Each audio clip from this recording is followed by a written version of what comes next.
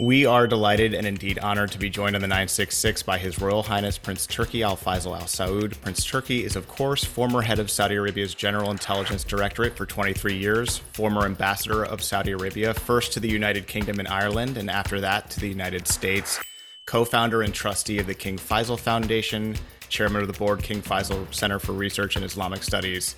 Prince Turki is also a visiting distinguished professor at Georgetown University. Your Royal Highness Prince Turki, thank you so much for joining us on the 966. Lovely to see you. Thank you. Thank you, Mr. Ziegler. And thank you, Mr. Wilson, for inviting me. It's a pleasure to be with you. Well, it's our pleasure, and it's really, truly an honor. We're just delighted to have you. I first met you, Prince Turki, in the 1990s, actually. You may not recall. I was traveling with George Nafee. I remember him. I remember you as well. And we saw you George in Riyadh. Nafee. He was one of the first to deal in American-Arab relations. He was very passionate about it, and it was it was my first intro after finishing up at Johns Hopkins. But we're here today to talk about anything you wish. But I think I suggested that if we could get your insights and thoughts on the King Faisal Foundation and the tremendous work it's done, and I'm interested in that. We're all interested in that because I don't think it gets the attention it needs. Before we get into that, Prince Turki, I wanted to maybe for our listeners to talk a little bit about King Faisal himself, if this is okay. And sure. I don't want to be presumptuous, but a little brief intro about King Faisal. His timing was extraordinary. He was born in 1906. This is only 4 years after his father, Abdulaziz bin Abdulrahman Al-Saud, reconquered Riyadh and began creating a modern Saudi state. And Faisal bin Abdulaziz, later to be King Faisal, is the third oldest son of King Abdulaziz, and he was often side by side with his father as he methodically consolidated key regions of the Arabian Peninsula. In fact, at the age of 14, he traveled as King Abdulaziz's envoy to Britain and France. And now this maybe is a plug for you, Prince Turki. This 5-month diplomatic journey is a subject of a full-length feature film, Born a King. Yes. And it's supposed to be extraordinary. I have not been able to see it yet, much to my regret. But returning to Faisal bin Abdulaziz, he became viceroy of the newly conquered Hijaz region at the age of 20. First, Saudi royal to be in Britain or France at 14, viceroy of the Hajj at 20, later serving as Minister of Interior, President of the Consultative Assembly, Crown Prince, and Prime Minister. And by the time he was named King of Saudi Arabia, he had also served as Minister of Foreign Affairs for 30 years. Yes. While serving as king from 1964 to 1975, he implemented a policy of modernization and reform, abolishing slavery, introducing female education, establishing a welfare system in the Ministry of Justice, among many, many other steps. And this is where I'm a little embarrassed because, this is your father, someone you know so well, but he was known as a person of integrity and character. And both then and now, and this is interesting because I feel this as an American, I'm not Saudi, but he can only be described as beloved by all Saudis. And just to kick it off, Prince Turki, obviously apart from being King Faisal's son, you actually served as an advisor to King Faisal's royal court beginning in 1973. And as you well know, a head of state makes innumerable decisions that directly impact the country and citizens. And just was very interested, are there any of King Faisal's choices that stand out to you?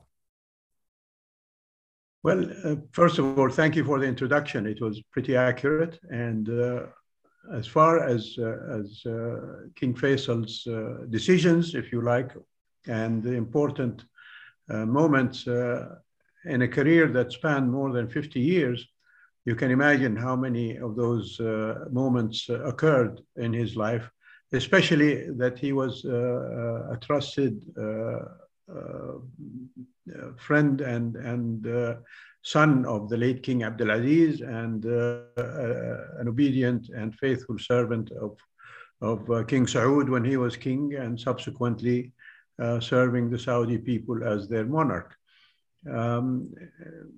If I can just give you some vignettes of his prior life, according to what I heard from him, for example.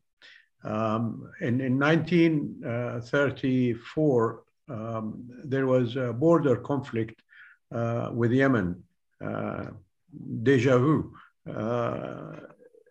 And at that time, the Imam of Yemen laid siege to Saudi territory in the south of the kingdom bordering Yemen. And King Abdulaziz tried through negotiation, etc., to get him to leave those territories. He wouldn't. So a war was declared. And my late father was commissioned to lead an army, one of two armies. His army was supposed to go to Yemen through the coastal road bordering the Red Sea. And the other army was to go from the interior against the Imam's forces. He managed to enter Yemen through the coastal route and reach the city of Hodeidah.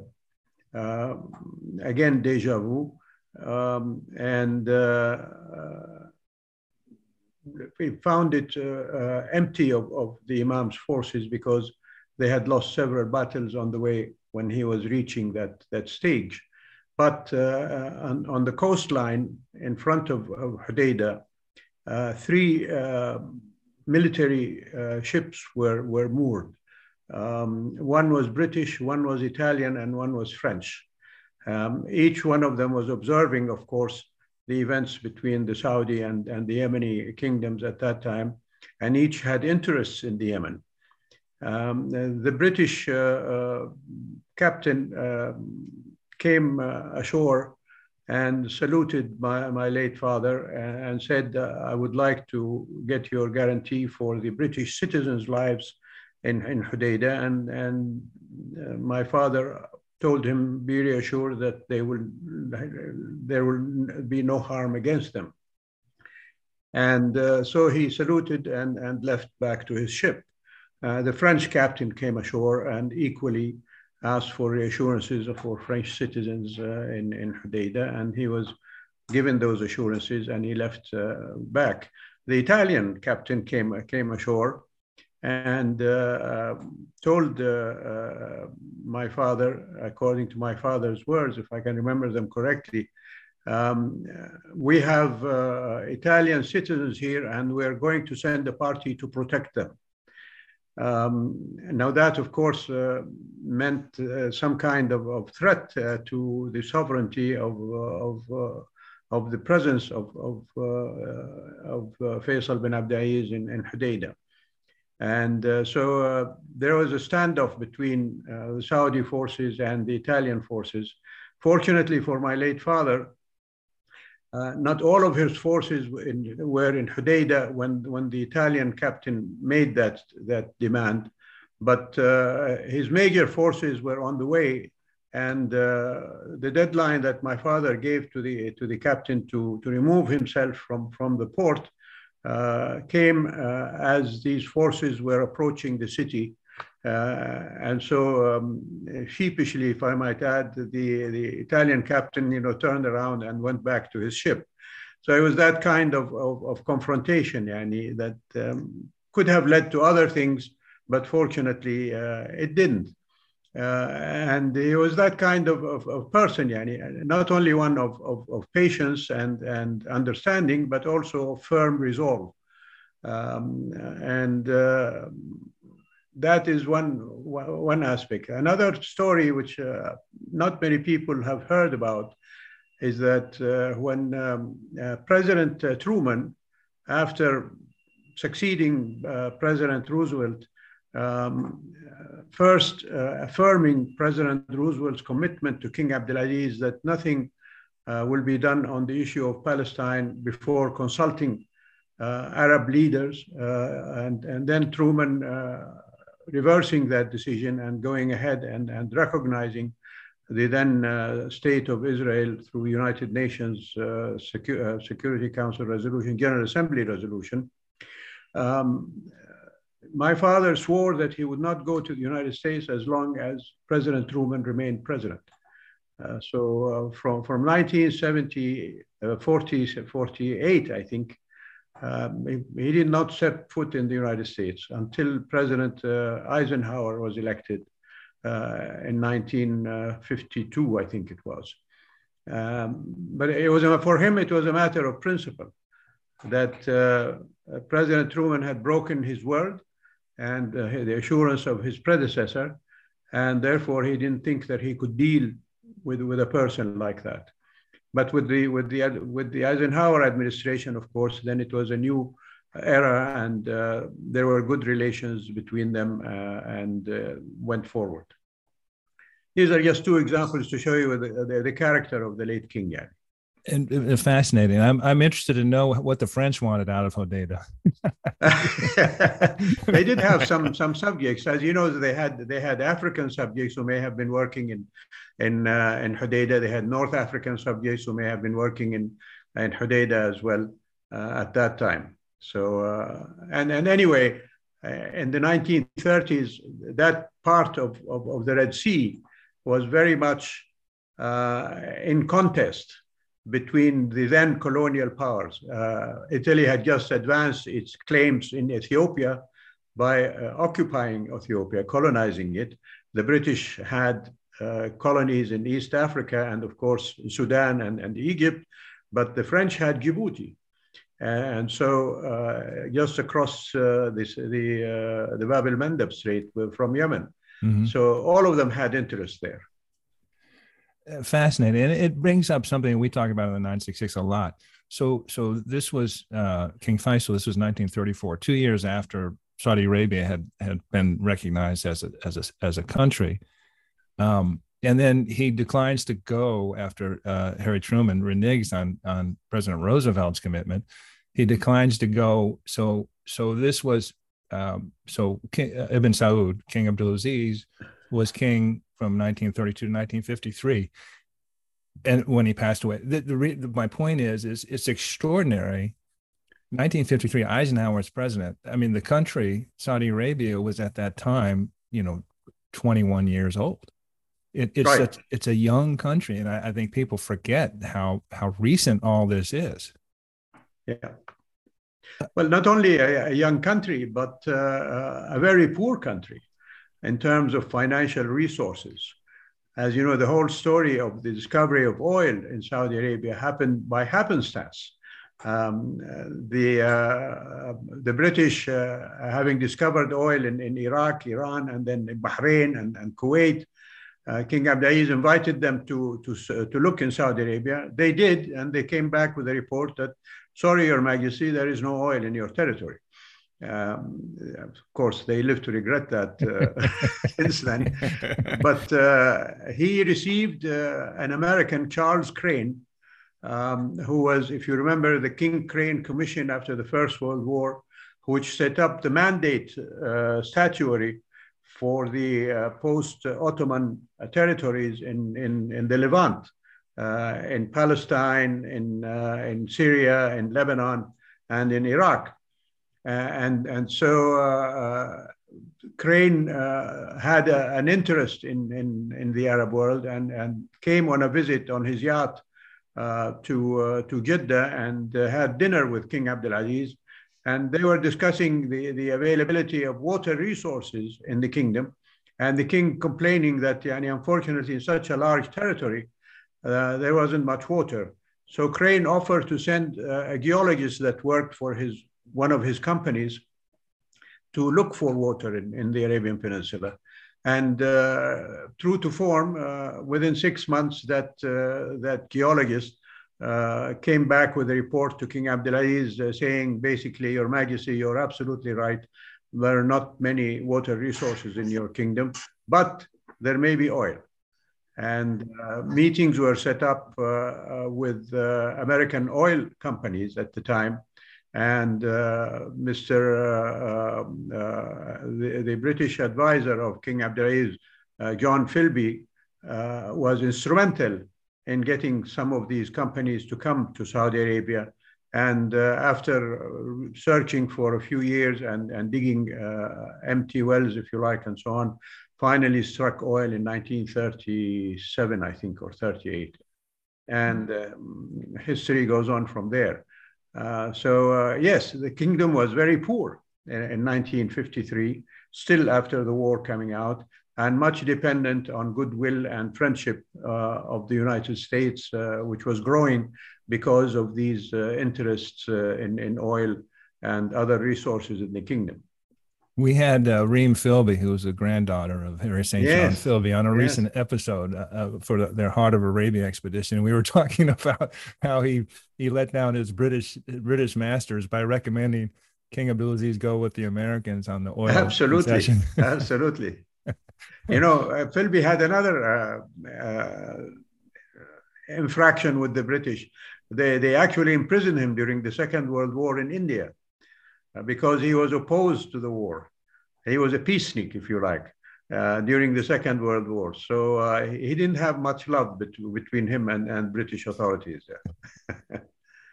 Can we turn, Prince Turki, to the King Faisal Foundation, which was established in 1976? Can you tell us the origins, and whose idea was it, and what was the thinking when you founded it? When the late king died, within the first meetings between the heirs to the king, brothers and sisters, my brother Khalid, at the time he was governor of the Asir province in the south, came up with the idea of setting up a philanthropic foundation in the name of the late king. And of course, that idea was supported by the rest of us. And he and I, within a couple of months after that, took a trip to the United States to look at the work of American foundations. We visited with the Rockefeller Foundation, the Ford Foundation, the Mellon Group, some of the prominent, well-known entities in the United States, and in order to see how they operated and to get a feeling for what to do next. It was a very informative trip for us to see how the philanthropic work, particularly in the United States, was undertaken by these important foundations, and came back with recommendations on how to set up the foundation. And basically, we took off from a vision that the late King Faisal declared in his last interview before he died, a day before he died, given to an American television station. The reporter asked him, "How do you see Saudi Arabia in 50 years' time?" And the late king replied to him, "I see Saudi Arabia as a wellspring of radiance for humanity." So, if you like, this is the vision with which we began to work to set up the foundation. And of course, the financing of the foundation is totally from the inheritance of the late king, whether it was lands or money or other interests that he had. And alhamdulillah, and it's been prospering since then. But it was set up for several reasons. One, of course, was to concentrate on exposing the rest of the world to what Saudi Arabia is, and that by engaging with other institutions, setting up a research center, the King Faisal Center for Research and Islamic Studies, to engage in an academic sense, but also in a think tank way, on getting studies and research fellows and doing all sorts of activities with similar organizations throughout the world, and inviting research fellows to come and do their work in the kingdom. And the other part of the foundation was setting up the King Faisal International Prize, which gave prizes in various disciplines, progressively growing into 5 disciplines: service to Islam, Islamic studies, Arabic studies, science, and medicine. The other part that the foundation concentrated on was developing educational institutions. And now the foundation, after so many years, has under its aegis, if you like, 2 universities and schools for boys and girls in Riyadh. And the universities, by the way, both of them were some of the first institutions in Saudi Arabia to go co-educational after the government went co-educational. That is how the work of the foundation is concentrated on these 3 aspects of life in general. Yeah. That's an extraordinary story about King Faisal the day before he passed. It reminds me a little bit of Martin Luther King's "I've been to the mountaintop" speech. Yes. In that it sort of informed how he wanted to be remembered. And I think it's also fascinating that the King Faisal Prize and King Faisal Foundation obviously made a conscious decision not to focus on Islamic studies, Arabic language. Was there anything like this that existed? The King Faisal Prize now has become, an enormous international award. Right. I mean, 44 years of contributions, 282 laureates, 44 nationalities. And it's really a prestigious prize. But did anything like this exist at the time? Not at all. Not in any of the Arab countries, nor in the Islamic countries. If I don't want to be unfair to others, there may have been particular prizes given for specific accomplishments in different countries throughout the Arab and Muslim world, but none that took on the scope and the width of the coverage that the prize took. Not only, as you said, in Arabic and Islamic studies and service to Islam, but also in medicine and science. And as you said, Yani, now more than 40 nationalities have been the recipient of that prize. And so it is unique in the Arab world and the Muslim world from that context. And I don't want to, you very modestly sort of ticked off the other things that King Faisal, that have evolved and come out of the King Faisal Foundation. Each of them is an extraordinary institution entity on its own. And if we can talk a little bit about your King Faisal Center for Research and Islamic Studies, which you are the chairman of the board of directors. Yes. It founded in 1983. It itself has become an extraordinary institution. And I have to say, the 966 has benefited because we've had a number of your scholars, Mark Thompson and Neil Quilliam have come on and talk about their work on, the socioeconomic issues. Right. But just an extraordinary breadth of studies that King Faisal Research Center has established. Can you talk a little bit about that? Indeed. The center has a working library, which has been in existence since the establishment in 1983. And actually, many postgraduate students that have now achieved status and fame, if you like, in the kingdom, all of them thank the King Faisal Library for, at that time in the 80s and 90s, providing them with the research facilities that they needed for their further studies. We also have something which we're very proud of, a manuscript library, which is ancient Arab manuscripts that have been bought by or donated to the center by benefactors. And we have a publishing house that periodically brings out one of these manuscripts and puts it in modern form so that people can see what ancient Arabs had something to do.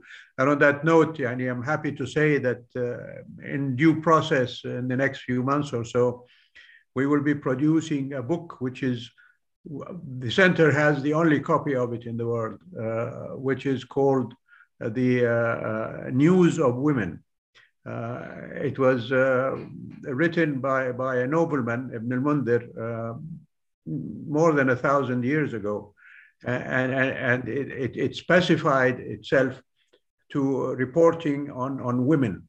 in all aspects of their lives. And that, I think, something should shed light on the interests of those ancient Arabs and Muslims and the female sex, if you like. And so it is part of this series of manuscripts that are turned into readable books for modern people to look at. Another program that we have, of course, is the Research Fellows Program, where we invite research fellows from around the world to come and do their research at the center on any subject that they wish. And the only condition we have is that whenever they leave us, that they will send us the product of their research, so that we can benefit from their work and hopefully go on from there.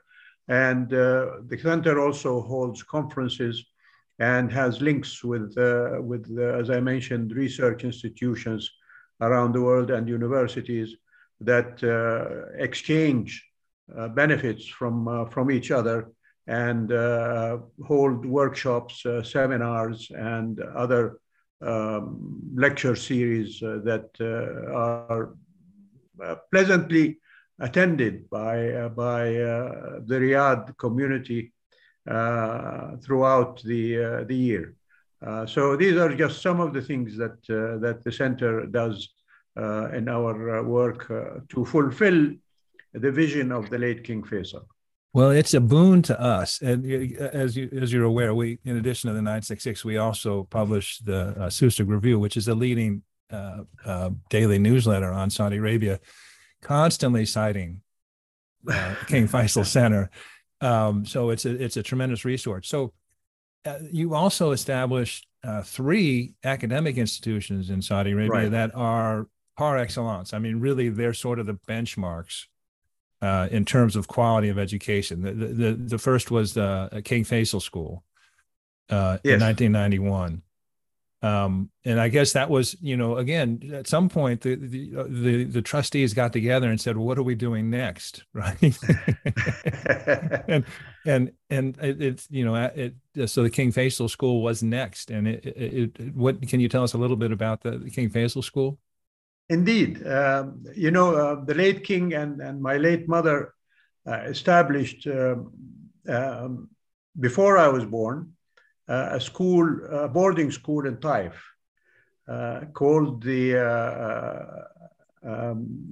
Model School, Al-Madrasa Al-Namudajiyya, which housed students from around the Hijaz, because Saudi Arabia communications there were very difficult, but also there were some members of the royal family from Riyadh as well, along with the sons and daughters of the late king in its confines. Unfortunately, the female side of that school never got off the ground because the people at the time refused to send their daughters to study. So my sisters did their studies at home.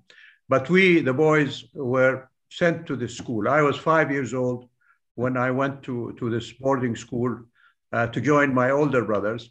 And it's in Taif. Taif, as you know, is a hilltop city near Mecca. And the school survived until just, I think, a couple of years ago, when it is being now remodeled and so on. But it was the first institution, if you like, of that sort in the kingdom. When we all left and go to study in America, my brothers particularly and I, the school continued to offer its services to the community in moving from Taif to Jeddah. So when we at the foundation thought about where we should go next, as you referred, we're sitting there in our board of trustees. What do we do next? My late brother Saud suggested that we reconnect with the idea of the model school in Taif and establish a boys' school at the time, which we did. Subsequently, 3-4 years ago, I think, or maybe 5 years ago, a girls' school was equally established along the same model as the boys' school. But after that, in another session where we said, what do we do next? My late mother actually had the idea of setting up a university for women at the time when, this was more than 15 years ago. There were state institutions that provided education for men and women, but no private institutions did at that level. So the Queen Effet University began and had the #1 license for private education for women. I think then, having decided to do that in Jeddah, the Board of Trustees also thinking of what to do next. My brother Khalid suggested that we do another university in Riyadh, so that the people of Riyadh don't get jealous from the people of Jeddah. And sure enough, the Al-Faisal University was established in Riyadh. And now, as I mentioned, they're both coeducational and providing various disciplines. And all their graduates, fortunately, are immediately picked up by businesses, by government institutions to go on and do the work and contribute to the society. Saudi, one of the things we cover often is global rankings for academic institutions, and Saudi Arabia increasingly is populating these high ranks with more and more universities. Al-Faisal University is always there. I think it should be noted that the first, second, university established was the first women's college, and that's important. I also want to make a request, if I may. One of the first people I thought about that I'd love to have join us on the 966 was Dr. Haifa, who was president of IFA. And we haven't gotten her, I think, because she is extraordinarily busy. But we still hope to get her on, because IFA, interestingly enough, it just went co-ed this year. Is that correct? Yes. So the first women's college is now admitting men. So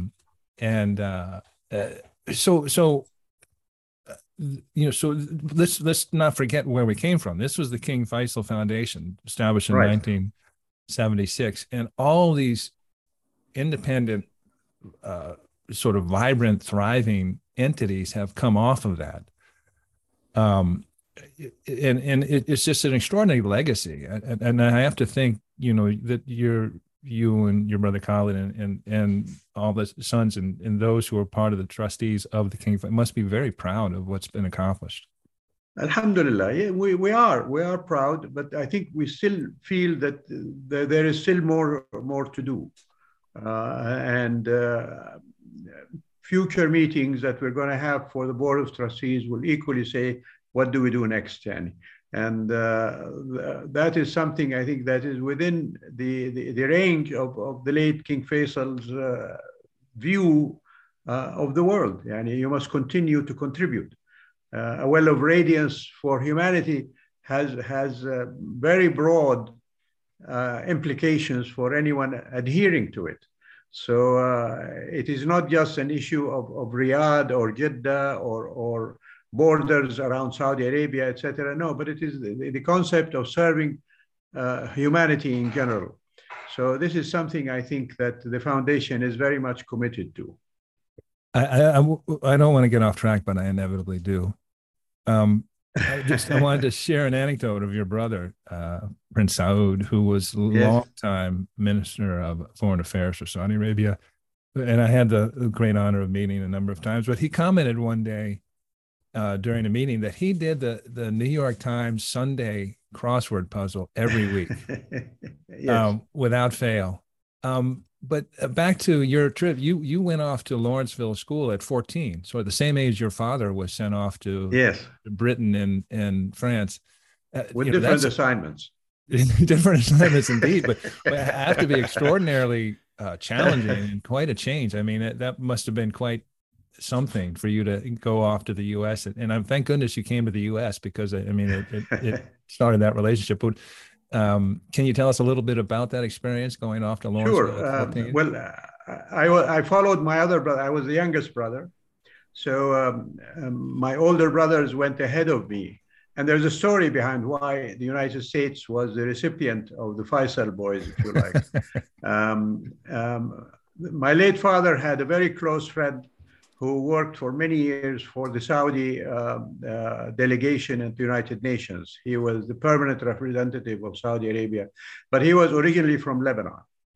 And when we were coming of age, as it were, and my father was thinking of expanding our educational horizons and so on, he contacted his friend and told him, you know, I would like to send my sons abroad to study, and I was thinking of sending them to the American University in Beirut. His friend immediately responded to him and he said, look, if you want to turn your sons into Baathists and communists, then send them to the American University in Beirut. So they agreed that we should, my father should send his sons to America. And because this gentleman was in New York, he was designated as guardian for them.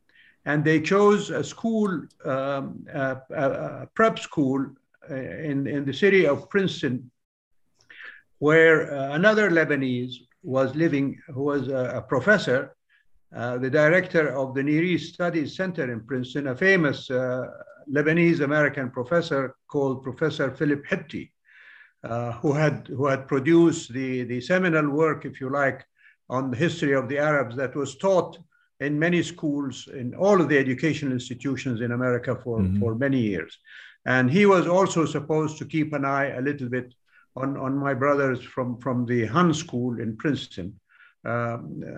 My first year in America, actually, I was 13, not 14, I joined my brothers at the Hun School for 1 year to learn English and to get acquainted with school life and so on. The very next year, though, I was shipped off to a nearby school called the Lawrenceville School, another prep school just outside Princeton. And that's where I did my pre-university studies until I graduated from there. And then on to Georgetown, where you are a regular visiting professor. Yes. I fortunately each winter it seems you're here teaching. Is it the same course or is it a variety of courses? Well, it's not a specific course. It's mostly I get invited by the resident professors to talk to their classes, and I spend a period between a month and a month and a half attending these classes and talking about the subjects that the students are interested in, whether it is history, economics, social affairs, etc., about Saudi Arabia particularly, but the Arab and Muslim world in general. The King Faisal Prize, I mean, it dates back to when the reporter asked King Faisal how he saw Saudi Arabia in 50 years' time. And you mentioned this already. I see Saudi Arabia in 50 years' time as a wellspring of radiance for humanity. How do you see Saudi Arabia in 50 years' time from today? Well, you know, I think my father's vision is coming to life. The kingdom's development since he died, it's nearly 50 years since he died now. So basically, we're coming to the stage where his vision is coming to reality. And alhamdulillah, particularly under King Salman and the leadership of Crown Prince Mohammed, the inauguration of Vision 2030 is very much an application of that broad engagement with humanity that the late king envisioned when he was asked that question.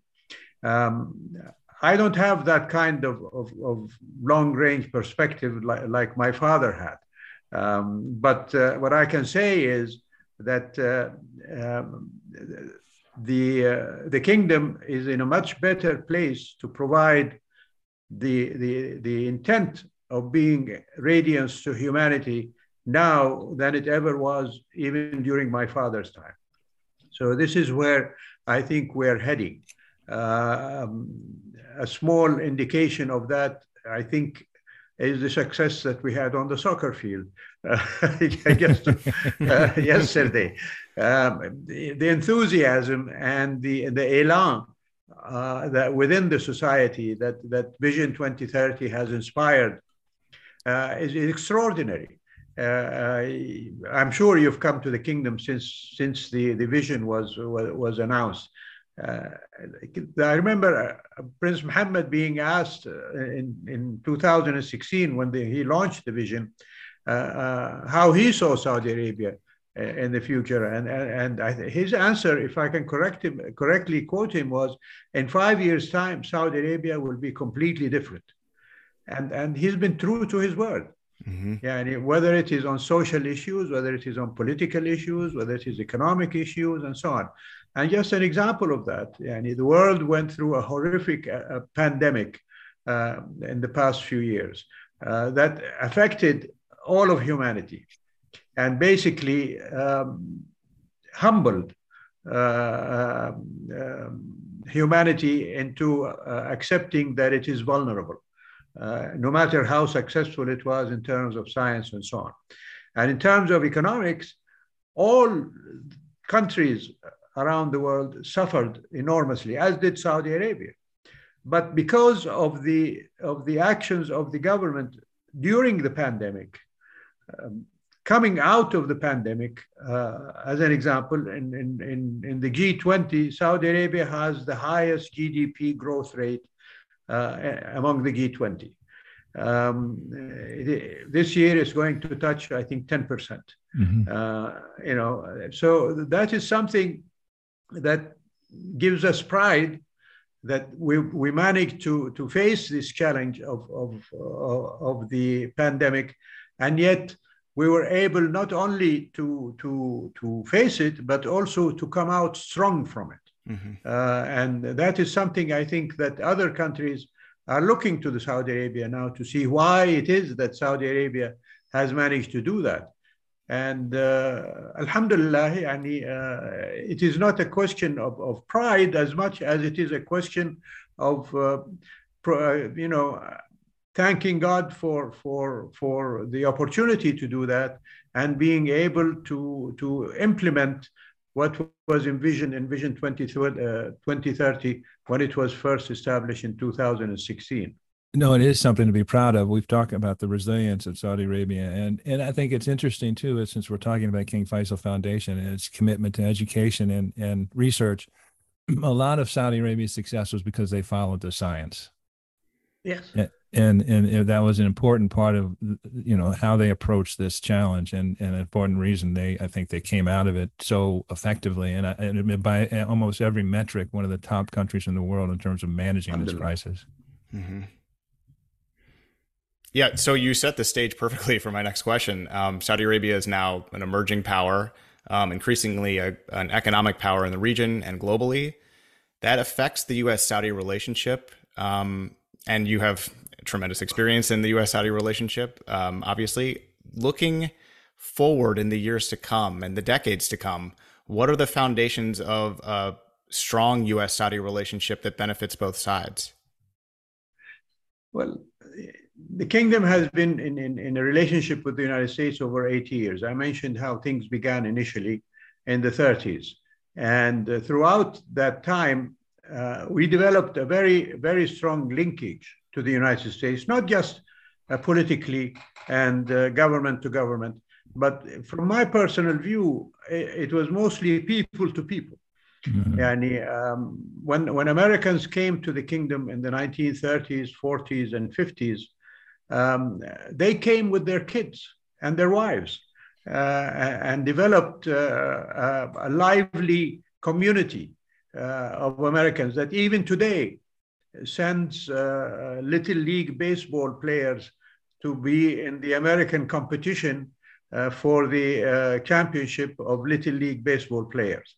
And within Saudi Arabian borders live more than 80,000 Americans spread all over the kingdom. On the other side, of course, we have our student population, which has been consistently growing since the 1940s, when our first students were sent to the United States, into a community of today, I think something like maybe 60,000 Saudis living with their wives and children and so on in America, acquiring skills and know-how, etc. If I can give it a measure, in the last 30, 40 years, more than 500,000 Saudis went through that program. So you can imagine their impact on the kingdom when they came back. And fortunately for us, 99.9% of them have come back. They didn't choose to stay in the United States and do their contribution there, but rather they came back to contribute to the development of Saudi Arabia. So that is really the fiber that holds the two countries together. Politically, of course, we've had our ups and downs. I mentioned one of them, the issue of Palestine and President Truman reneging on President Roosevelt's promise, even his own promise, which he assured King Abdulaziz on, that led, for example, in 1973 to the oil embargo, when America took sides in that conflict, providing Israel with its needs, military hardware and so on, etc. We've had other issues in the meantime, but we've always come out strong because of that linkage that brought us together. And I think more recently, of course, we've had the issue of disagreements on OPEC plus decisions vis-a-vis oil production. But I think now we're in the process of getting over that. Two things have happened since OPEC plus created such a big, if you like, bubble of resentment or condemnation or estrangement from the kingdom, not just by the administration, but equally, I think, rather divisively, the media, the American media. The two things that have happened is that oil prices have not gone up, as had been expected because of the cut in the production. And secondly, the Democratic Party did rather well in the by-elections they had in America, where the concern was that the decision to cut oil will have an impact on that election. So these two things, I think, have calmed things down a bit, and the rhetoric now is more of engagement rather than of disengagement. And I was at the Manama Dialogue Conference just a couple of days ago, where American officials, from politicians and bureaucrats to military leaders, reaffirmed the closeness of the relationship between the United States and Saudi Arabia and the need to strengthen it, because we have common interests together, whether it is fighting terrorism, whether it is meeting the challenge of a very, very destructive and disruptive Iranian policy in the area, whether it is the issue of economic cooperation for the benefit of humanity and making sure poor countries don't suffer from issues of oil price rises or depression, etc. All of these things bring us together, and peace in the Middle East. That has been a constant refrain in our relationship with America, and America has confirmed its presence. You remember when Mr. Biden visited Jeddah, he said it plainly: "We're here to stay. We're not leaving you guys." So that was very reassuring, and I think that is something that was needed to be said by the president when he said it.